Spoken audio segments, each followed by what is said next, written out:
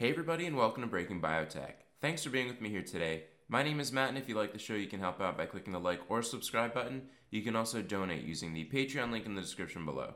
So I'm glad to be back, and I've got a great show for everybody today.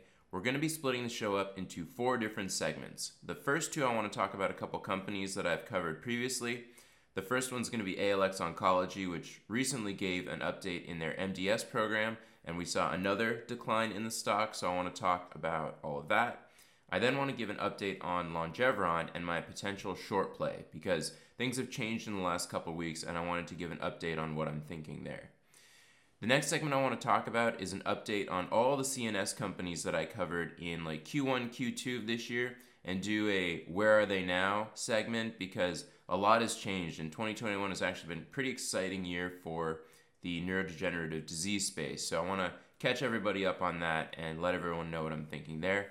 And then the last segment we're going to do is a Breaking Biotech 2021 Best Trades and Worst Trades, which somebody suggested on Twitter, and I think it's a good idea, and there's a lot to talk about there. So we're going to get into all of that, but I first want to say Merry Christmas to everybody. I hope you're enjoying the festive season. Down here in San Diego, it is pouring rain, so don't love that, but I do have a lot to be thankful for, so I'm very grateful to have this time to spend with friends and family. So hope you're all enjoying the time as well. And with that, let's get into the show. And the first company I want to talk about, like I mentioned, is ALX Oncology, ticker symbol ALXO, and they're trading now at a price of $23.26 a share, giving them a market cap of $940 million. And so the most recent decline has dropped them around $500 million in market cap from $33 a share, and this is just in early December 2021. And this decline in the stock comes on the heels of a more recent update they gave in their high-risk MDS program. We saw originally the abstract was presented, and that precipitated the decline. And then when they showed the data, there was an even further decline. So we'll talk about that in just a second. But just to catch everyone up on where the company's at, their Q3 net loss was $25 million, and their net current assets sit at $390 million. But as of the 17th of December, they did a $150 million shelf offering. But as I read the press release, it's something that they can tap into from time to time, so it shouldn't be as dilutive as something like a secondary offering would be. This puts their enterprise value at $550 million or $400 million if the shelf were to be fully executed, but we would expect them to be pretty conservative in tapping into that. And for those who don't know, ALX Oncology is commercializing, or not quite yet, they're developing clinically an anti-CD47 antibody for all sorts of different cancers. And the unique thing about the ALX Oncology antibody, which is called evorpacept, is that it doesn't promote phagocytosis because of how the antibody is constructed. So rather than promoting an active function of the host immunity, it will just block that don't eat me signal. And this compares to some other antibodies that we've talked about in the space, like Trillium's antibody or magrolimab, which does promote phagocytosis. So this is what separates ALX Oncology.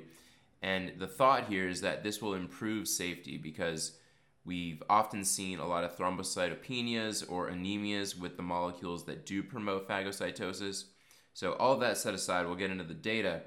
ALX Oncology is focusing not only on hematologic malignancies, but they're looking at breast cancer and gastric cancer, of which they've seen some pretty nice data.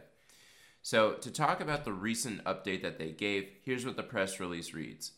ALX Oncology announces initial data from ASPEN-2, the ongoing phase 1-2 study of evorpacept in combination with azacitidine, demonstrating safety and preliminary activity in patients with myelodysplastic syndrome. So here's what the data looks like. And the combination here is evorpacept and azacitidine. The outline of what they're doing here is shown on the right. It's a dose escalation trial where they're going from 20 mg per kg all the way to 60 mg per kg in combination with a pretty standard azacitidine treatment. Ignore the dog whining if you hear that. And so they looked at 3 different treatment groups. Previously untreated high-risk myelodysplastic syndrome patients, previously untreated HR-MDS patients with TP53 mutation, and then relapsed or refractory MDS patients. So for previously untreated HR-MDS, the objective response rate was 50% or 3 out of 6 patients. And among those, 2 out of 6 patients or 33% were complete responders, and then 1 out of 6 of them was a complete remission with incomplete hematologic recovery.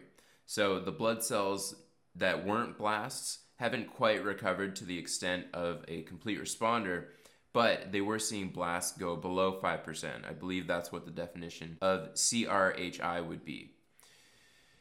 Then we got 2 out of 6 patients that were stable disease and 1 out of 6 patients that were progressive disease. For previously untreated HR-MDS with TP53 mutation, objective response rate was 3 out of 5 patients, and of that, 2 out of 5 were complete responders, 1 out of 5 was a CR high, 1 out of 5 stable disease, and 1 out of 5 was progressive disease. And then the last category here for relapsed and refractory MDS, 5 out of 9 were objective responders, or 56%, and all of those were CR high, with 2 out of 9 being in stable disease and 1 out of 9 being progressive disease. So I think on the outset, we want to make sure that we look at the follow-up time, because as we've seen in some other data sets that have been released, a lot of these responses tend to improve with more time. So the thing that sticks out here is it's been 3.4 months as the median follow-up time on study. So a lot of the stable diseases that we see here have the potential to move into complete responders. Of course, this is just speculation, but I think we should keep in mind that comparing this to previous data sets, we want to see whether or not that follow-up time is similar. And I'd say here the data is relatively immature at this point. But as we see on its face, we want to compare this to magrolimab data, which was presented in 2020, because magrolimab is further along than evorpacept, and they've recruited a significantly higher proportion of patients for their study, so their data set is a lot more robust. So it stands to reason that comparing it to magrolimab gives us a good sense on whether or not this data is impressive or not. And if we were to do that, here's the phase 1b magrolimab plus azacitidine data set that was presented in May of 2020. And if we see here in a similar patient population of previously untreated HR-MDS patients, the objective response rate was 91%. So 30 out of 33 patients got a response, and of those, 42% were complete responders, or 14 out of 33 patients. And here we can see, like I mentioned, the median follow-up time was 5.8 months to 9.4 months. So more time has passed, but still, this is a pretty big improvement over the evorpacept data. And I think that this on its face is what led to the big sell-off of ALX Oncology in the market. Gilead also looked at previously untreated AML patients, and you should read the WHO's website on the distinction between HR-MDS and AML. It's a little bit controversial. I would say in general, AML has a higher percentage of blasts than MDS, but there's a lot of papers out there that say that that distinction isn't necessarily as useful as some other definitions. So in general, we would assume that AML patients are more severe in their disease. And this bears out in the data. So we see here that the objective response rate is only 64% with patients treated with magrolimab plus azacitidine, and of that, 14 out of 25 were complete responders or complete responders with incomplete hematologic recovery, or 56%. And then Gilead also looked at patients that were diagnosed with AML that also had a TP53 mutation, and of those, 75% were complete responders. So pretty impressive data set. And we can see here, if we compare the data sets between them, I mean, it's very obvious that Gilead's data is quite a bit better when it comes to efficacy. And I would just say that we can be hopeful that the evorpacept data, as it matures, might improve, but because it's such a small patient population, I think it might take another study before we start to see these kinds of deep responses as they recruit more patients. Gilead did a follow-on data update with AML patients only, and this was presented in December of 2020.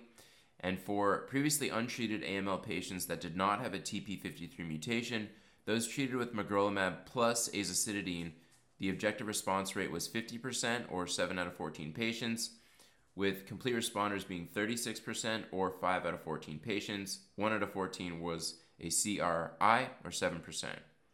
And then those that were previously untreated with AML with a TP53 mutation, objective response rate was 69% or 20 out of 29. Complete responders were 45% or 13 out of 29. And CRI patients was 14% or 4 out of 29. So we can see here, this does match what we just saw before, that in the more disease burdened patient population of AML, you do see less efficacy there. So I think this is something to keep in mind. It's going to be a good benchmark for us when ALX Oncology does start to look at those more disease burdened patients that have AML. So that's on the efficacy side. We can see here that magrolimab data does stand out as being more efficacious than evorpacept, but we need to look at the safety, because the one thing that ALX Oncology touted as being so much more superior was in the safety data. So this is the safety that they presented here. It's a little bit grainy, apologies for that. So on the top are the treatment emergent adverse events, and below are the evorpacept related adverse events. And so it's important to distinguish between these two, because azacitidine is also being treated with these patients, and azacitidine is associated with a lot of the typical side effects that we see in these trials. So I listed these on the right here. Azacitidine is a monotherapy. The most common adverse events, greater than 30%, are anemia, nausea, thrombocytopenia, vomiting, pyrexia, leukopenia, etc. So the study managers are able to pull out what they think are evorpacept related versus what are just treatment emergent due to maybe the azacitidine or maybe just due to the burden of having MDS. So we see here in the evorpacept related AEs, the ones that come out are mostly in the high dose group, that 60 mg per kg. And if we look below that, there's really not much going on. There's one constipation, a nausea, a vomiting that are only grade 1 and 2. So that's pretty positive, I would say. The grade 3 or 4 that came up were neutropenia, but again, these were only in the high dose group, and it remains to be seen whether or not ALX Oncology is going to move forward with that 60 mg per kg dose group. Now, overall, there were 13 patients that experienced a treatment emergent adverse event that was grade 3 or higher. One patient experienced a grade 5 sepsis that was unrelated to treatment, so I don't think we need to worry too much about that. And, it really is these evorpacept related adverse events that we care about. So the company said that they're moving forward with a dose escalation trial to determine the recommended phase 2 dose. And I think this contributed to some of the bearishness with the company, is that investors may have thought that this would have been enough for them to take a phase 2 dose and move ahead. But it seems like they're going to need to do another dose escalation trial. So I think this just adds time to the clinical development process, and investors might not have been expecting that. So this is the evorpacept safety data in combination with azacitidine. And if we compare this to magrolimab, which I'm showing here, we can see a much more bleak picture. And some of the stuff that comes out just on its face is that anemia shows up as a treatment-related adverse event up to 40%, and some of these are grade 4 adverse events, so pretty serious. Neutropenia, thrombocytopenia also come up as grade 4 adverse events with the magrolimab treatment, and these are treatment related, so specifically related to the magrolimab treatment. So I think here is where ALXO really does stand as a better treatment option. And I think in the patient population that they're looking at, they're hoping to treat patients that are unresponsive to traditional therapy and those that are relatively fragile, so they don't qualify for some of the stem cell transplantation treatments that might otherwise be offered if their bodies could handle it. So I think that ALX Oncology could present as a good option for doctors who are trying to treat their patients that might not tolerate a more intense therapeutic, which it seems like here the data does stand aside as being better in terms of safety. So overall, yeah, magrolimab is better on efficacy, but if patients can't tolerate this kind of treatment, I think that evorpacept is really going to look good when it comes down to it. What's next for ALX Oncology? I mentioned before that they did a shelf offering on December 17th. This was obviously some bearish news that they announced after hours on a Friday. So this has been contributing to that downside. But I'd say what's more unfortunate for them is that they haven't been very clear on the catalysts for 2022. They're very thin on catalysts, and I think that this might lead the stock to continue to trade at its lows until we get more clarity into the next part of the year. So I'm going to be looking towards their 2021 earnings report, which should be coming out around February, for them to really lay out what we should expect in 2022. And I think hopefully that will lead to some more bullishness in the stock. But it has been a rough year for ALX Oncology. But I think if those of you have followed my Twitter, I did add to my position. And I think ALX is going to be a winner. It's just going to take some time for the sentiment to change. So I also wanted to give an update on what we can expect for magrolimab, because magrolimab really is going to set the bar when it comes to efficacy for hematologic malignancy. Gilead actually pushed their updates from Q4 of 2021 to Q1 of 2022. And I read I think it was an Evaluate Pharma article where they talked about how Gilead might be rethinking their filing strategy, because recently we saw that Takeda got a CRL when they were trying to get approval for MDS due to the complete responder rate only. They were trying to get accelerated approval, and that didn't end up working out. So the article was speculating that Gilead's going to take a little bit more time to rethink their accelerated approval approach and push that data update. So we're now expecting a Q1 2022 data update in high-risk MDS. So we can look forward to that. And yeah, Gilead is moving forward with a lot of solid tumor studies as well, which is very exciting to see. We haven't gotten too much update on the CD47 space in solid tumors, so I'm looking forward to see how all of that shakes out. So that's ALX Oncology.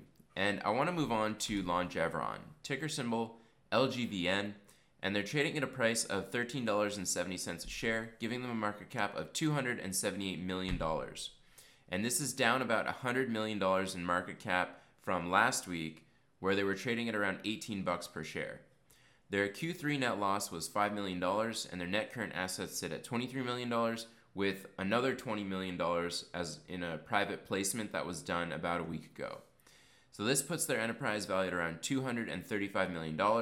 And if you want more information on what the company is trying to do, check out my last video. I went into a lot more depth on how I thought about the company. But they're trying to develop mesenchymal stem cell therapy for all sorts of diseases, a lot of them associated with aging.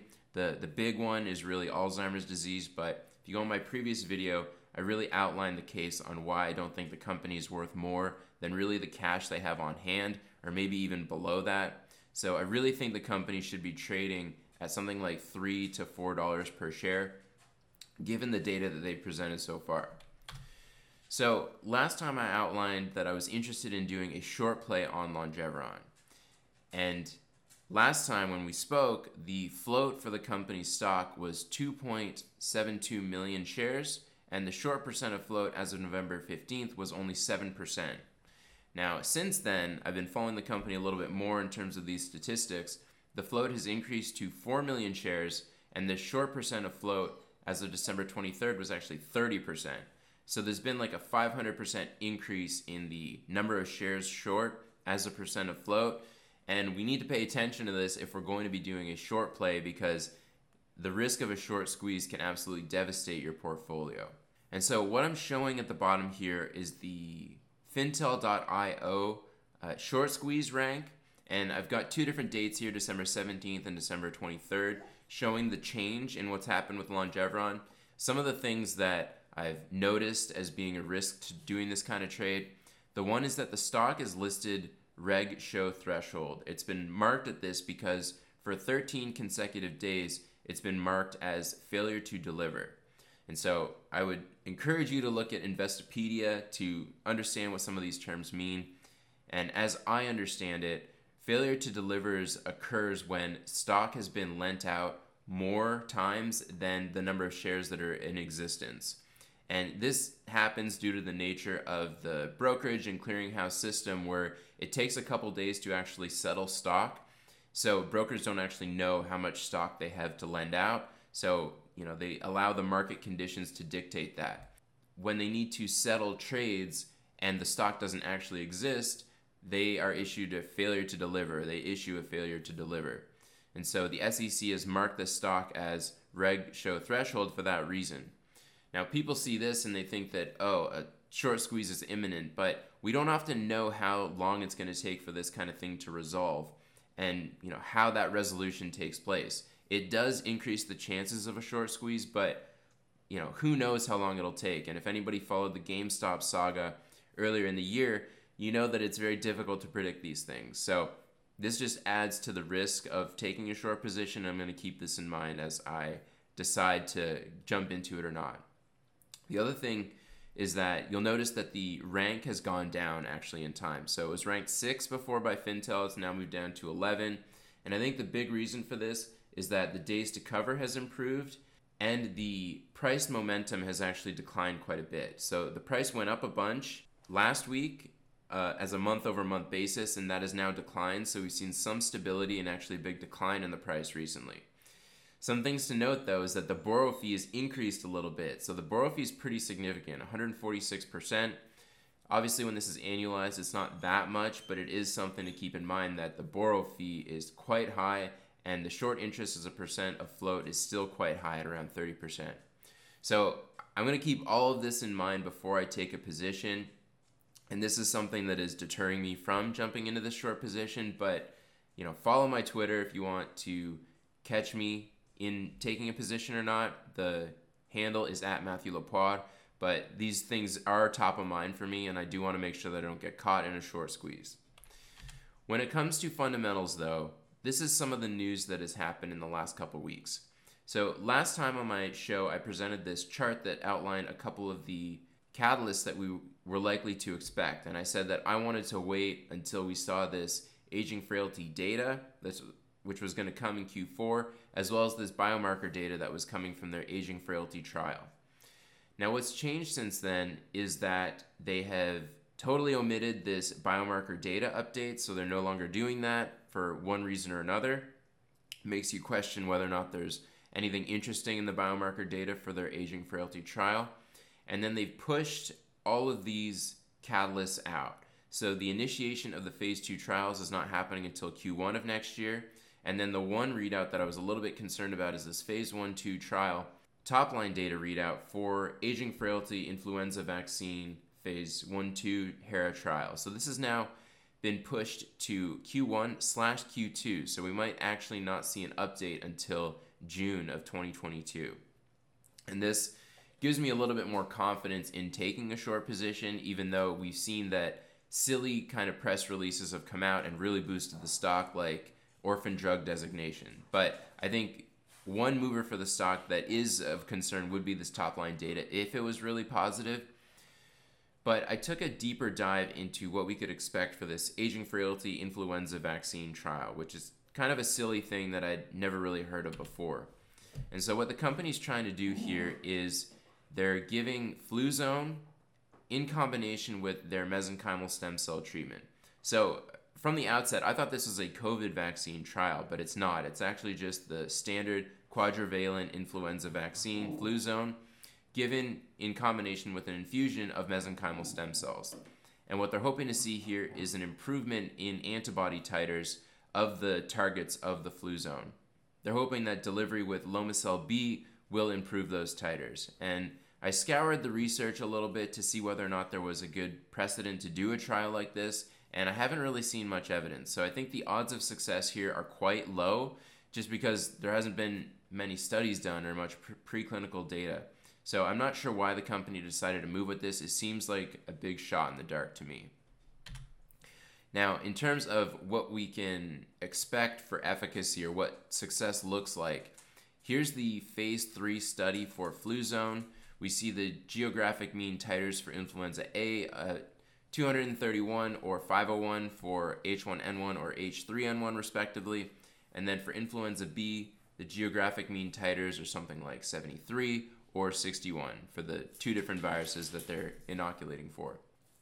When it comes to seroconversion rates for influenza A, it's around 65%, and influenza B, it's around 30%. So there is some room for improvement here that Lomecel-B could do, but I think the odds are pretty low that they're going to see success here. So this makes me feel more confident in being short into this readout, even though I know that there's a lot of risks associated with it. Another thing I wanted to bring up is this hypoplastic left heart syndrome completion date. And somebody invited me to be a moderator on the LGVN subreddit, and I noticed some people were posting about this, and I wanted to clarify what I think here. But for this trial, it shows that the estimated study completion date is December of this year. So we might be anticipating some kind of big readout before the end of the year. But I want everybody to note that this is in 2 phases, this study. Phase 1 was this 10 patient safety run-in, and then it's going to convert to a phase 2 where they're doing 20 patients, randomized 1-to-1 to receive Lomecel-B or no cells during the stage 2 surgery. But if you remember what I presented in my last show, the phase 1 is actually complete. They looked at 10 patients and they presented the data already. I think it was, I've got it listed here. The press release was in September of 2021, where they showed that 100% of patients were transplant free from their stage 2 surgery. So this is done. And I think that this was the completion date associated with that. And you don't usually see this. You see companies usually present the data after the study completion date. But I think this is a typo, and we're going to see an update on the study date pretty soon. And so if we look at the phase 2 study, though, it is ongoing, and it's associated with that same NCT number. The company issued a press release on October of this year saying that they just activated 2 new clinical sites. So this is very much the beginnings of this trial.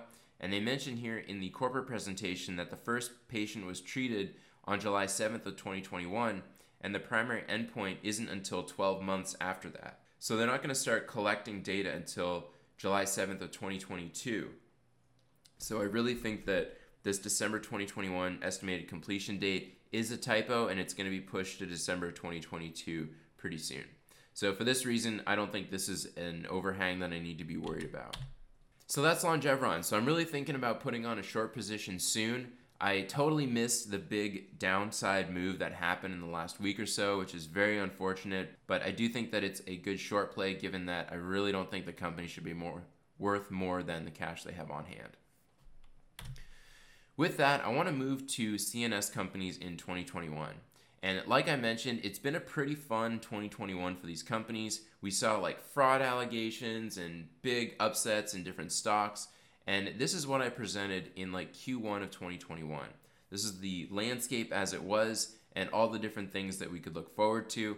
And so in the next slide, I'm going to show the changes that had happened, and I'm going to give an update on each one of these pretty quickly. So this is what happened in the last 12 months or so. Cortexime, we saw negative data come out from their phase 2b/3 trial, and after that, the company lost around 80% of their enterprise value. It's now trading at around $170 million. And what this company is looking to do, this is their big Alzheimer's disease readout. And what they're doing now, though, is they're going to focus on that subgroup that saw some positive effect from their treatment, and they're going to only focus on that after patients receive the saliva test for the bacteria that they think is part of the mechanism of efficacy. So the company's going to move forward with that. Cortexime is also kind of a high-risk stock in that it's also heavily shorted too. So I'm going to stay away from it from now. And I'm not sure if this subgroup is necessarily the way forward, but the company seems pretty optimistic, and I know that there is a lot of retail attention here. So that's Cortexime. Now, some of these other companies saw a lot of price activity and increase after the Cassava Sciences saga started happening. And I think Anavex was one of them. They had released a bit of data in regards to the Rett syndrome trials, but they didn't really present too much in regards to Alzheimer's disease or Parkinson's, which is really what gives Anavex a lot of excitement in my opinion. But just due to the fact that Cassava and the CNS space saw a lot of excitement, they moved up around $410 million in enterprise value, or 52%. So they're sitting at $1.3 billion, and what we can expect for them is some more data coming actually before the end of 2021. Phase 2/3 in adult Rett syndrome, which I think has a lot of promise. But the big excitement for Anavex is in H2 of 2022, where they're going to share their pivotal Alzheimer's disease trial data. So that's going to be one to watch. I think I'm going to take a long position there because I think that the company does have a lot of potential there, and I'm looking forward to seeing that data readout. Alector, we saw that they hit a big deal with GSK, And this increased the stock big time, and since then it's actually sold off tremendously. So I like Alector. I think they're going to have a lot of potential, but the issue here is that we don't really have a clear timeline on when their big Alzheimer's disease readout's going to be. So they're sitting now at an enterprise value of $1.4 billion. We should be seeing an update in AL003 as well as some biomarker data for AL001, but right now I don't think they're a good investment. I think that we need to see them mature a little bit more before we take a position, but the GSK deal really does put confidence behind them. So I think Anavex and Alector, I might look at them more closely in 2022 for an investment. Moving on though, Cyclerion, this company's been a disaster. The management team has continued to push out readouts, and this has just led to a big annihilation of the stock price. They're down 85% in enterprise value from Q1 of this year, sitting at only $16 million enterprise value, and we're still waiting for this MELAS data. And hopefully we're going to see it in early 2022, but I'm starting to lose patience and lose confidence in this company, even though I'm down so much in the position. I do think that the downside is relatively priced in now, and hopefully with some positive news, we can start to turn the story around. As for Cassava, I'm not going to spend too much time on them because I've covered them so much this year, but after all is said and done, they're up around $260 million in enterprise value, or 16%. And what we can expect to see from Cassava is some resolution when it comes to the fraud allegations, either in the positive or the negative side. We did see some positive news last week with fraud clearance from one of the clinical journals. I think that the SEC investigation as well as the NIH investigation are more impactful though, so definitely be careful with that. They should be providing more updates for their open label extension study, but I think this is going to have less impact because we've seen so many updates on this already. But the one thing that I thought was kind of cool that Cassava was doing is that they've initiated this phase 3 cognition maintenance study. And so what they're doing here is they're following patients that have discontinued on Simuflam, and they're using them as kind of a control group to show that their open label extension study actually does have clinical relevance. So they're hoping to use that discontinued group as a control, compare it to the treatment, and see whether or not the discontinued group progresses worse than Simuflam treated. So we'll see how that plays out. They are showing a pretty decent recruitment so far, so I'm going to be watching that because I think it's going to be pretty cool to see. Athira is another company that I briefly mentioned earlier in the year, and pretty quickly after I mentioned them, the fraud allegations on the CEO came out, and the stock has been annihilated since then, down 40% in enterprise value since I covered them. And they're still moving forward with their Alzheimer's disease trial, but I think that the risk here is pretty substantial. The odds of seeing positive data are just very, very low. And I know this is the typical story with Alzheimer's disease, but for Athira, I think that the odds are even lower than if it was a standard Alzheimer's disease readout, because the mechanistic studies that were done earlier, the confidence behind them is really put in jeopardy now. Anovis was another company that I looked at, and in this year they showed some positive phase 1-2 data for both Alzheimer's disease and Parkinson's disease. This is actually one of the trades that I'm going to talk about in a second, where it was my big winner of the year. But since then, the company's traded quite a bit lower, and overall they're sitting now down 30% from earlier in the year. And this is really due to confusing messages that we've seen from management. I really think the company needs to just hire a good investor relations person who can very much coordinate how the company would present data and how the company would outline next steps. And I think that for this reason, I think people are very concerned about management's ability to move forward in the clinical process for something like this. So we don't even really know what the next catalysts are for this company. And I think that if they were to clarify that, we could see a big increase in the price, but I'm not sure that the management team is willing to do that. So it's unfortunate because they did see some evidence of some data earlier in the year, but for me, I'm not super trusting of management team, and with a small study, it's unclear whether or not this effect that they've seen would translate in a bigger study. Last company I'm going to just briefly touch on, Longeveron. They were a big winner this year, up around 130% from Q1, and this is due to the positive data that we saw. And the next steps, really the next big readout, is going to be the influenza vaccine trial that I mentioned before. So pretty exciting year. I think 2022 is going to be pretty exciting as well for a lot of these companies because of the big Alzheimer's disease readouts that we can expect. So with that, I want to talk about some winner trades that I made and some loser trades that I made. And overall for my portfolio, I'm down 17% year to date. This is basically in line with the XBI. So, ideally I'd like to be beating the XBI, but being in line with it doesn't make me feel so bad. And so to get to the top trades that I made, the one that I mentioned was Enovis. On their first data readout, we really saw a huge increase in the stock. I took a position around 25 and sold it around 50 for 100% gain. The black pill with this here is that I could have sold at around $100 a share to do something like 400% return. So I sold a little too quick here, but this is a bit of a subjective thing when you are playing these readouts. The next top trade I made was for the Trillium buyout, and I took a position at around $5 in 2020 and sold it around 18 or 17.5 in mid-2021 when the buyout was announced. So 300% gain, I'm happy about that.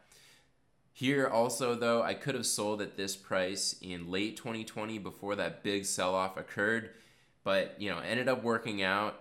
I am happy to have sold and made the gains that I did. Clearside was another company that I was able to make a nice profit on. It's kind of bittersweet though, because since then I took a position at $5 and it's now sitting at around $3, so this one isn't really worth mentioning. 4D Molecular Therapies though, I did take from low 20s to low 30s, so a nice 33% gain there. And really overall with this game, I should have said this from the outset, but you're going to have winners and you're going to have losers, but your position sizing is really what matters, and you want your position sizing to just be higher in your winners compared to your losers. And this is something that I didn't really stick to properly enough in 2021, hence why I'm sitting at negative 17 year to date. So for my loser trades, the big loser was Biogen. I was totally wrong on how negative I thought that the market was pricing Biogen. I really thought that the market was pricing in a lot of this downside on all the complications that would come with this Aduhelm launch. And because of that, I'm down 37.5% in the position, and it was a pretty decent position in my portfolio. So I do think Biogen is going to have its day, but I was way too early in taking a position here. And with the draft NCD decision coming in January, I think we could see a lot of upside coming from the company. So I'm still holding for that reason. The next two trades I made, they were pretty small portions of my portfolio, so while they were big losses on paper, because the number of shares that I had wasn't so big, it wasn't a big deal. But Atrika did not see any success in their early readout. YMTX did not see any early success with their Parkinson's disease readout, so I was quick to sell those, and I think that in general, these high-risk, high-reward trades, cut them as soon as you see the data release because you only see more downside, and I think Atrika is down another 50% from when I sold, and the same is true for YMTX. So cutting your losers early is a good thing. The last trade I've made, and this is something that I could have taken that advice for, was Cyclerion. So I'm down 65% on this stock, and it was a pretty big position too because I doubled down before Q4 when I thought the MELAS data was going to be released, but then quickly after that they pushed out the readout again. So the advice I should give myself here was just to cut my losers quickly. And I could have cut this in early 2020 and not had to deal with all of this disaster, and I'd be holding a lot more money if I had done that. So there's a lesson there, and I took my advice sometimes, and sometimes I don't take that advice. And oftentimes it is subjective, so it makes it relatively difficult to make a hard and fast rule, but you do need to trust your gut with some of this stuff. So that's the episode, and I'm going to quickly do a portfolio recap here. And so if you've been following my Twitter, I added to KPTI. I think that the management change-ups and the recent uptick in sales, as well as the upcoming Sienna readout, are going to be pretty bullish for the stock. So double down on them. I am cautiously optimistic because KPTI has suffered tremendously since I first covered them. I also added to ALXO a couple times, and for the reasons that I outlined earlier in the video. And then I've also added to my Curis position, which I also mentioned on Twitter. And so we're still waiting for some readouts that should be coming from Madrigal, Checkpoint, who else? Replimune is a pretty big Q1. PDSB is a big Q1. Curis as well as a big Q1. Biogen as well. Clearside already gave their update and the stock didn't move too much, but I love the suprachoroidal space story. So I'm going to continue to hold Clearside and REGENXBIO. And then what else do we have here? Oh, BioXcel. I think I'm going to add to my BioXcel position because we saw recently, I think it's been a couple companies now, that if a company gets an extension by the FDA, the odds of approval at that extension for PDUFA are insanely high. So what I'm thinking of doing is tripling down on this position that I made to replace the position that I sold off and hope to sell on a pop in the stock after PDUFA approval. And what else?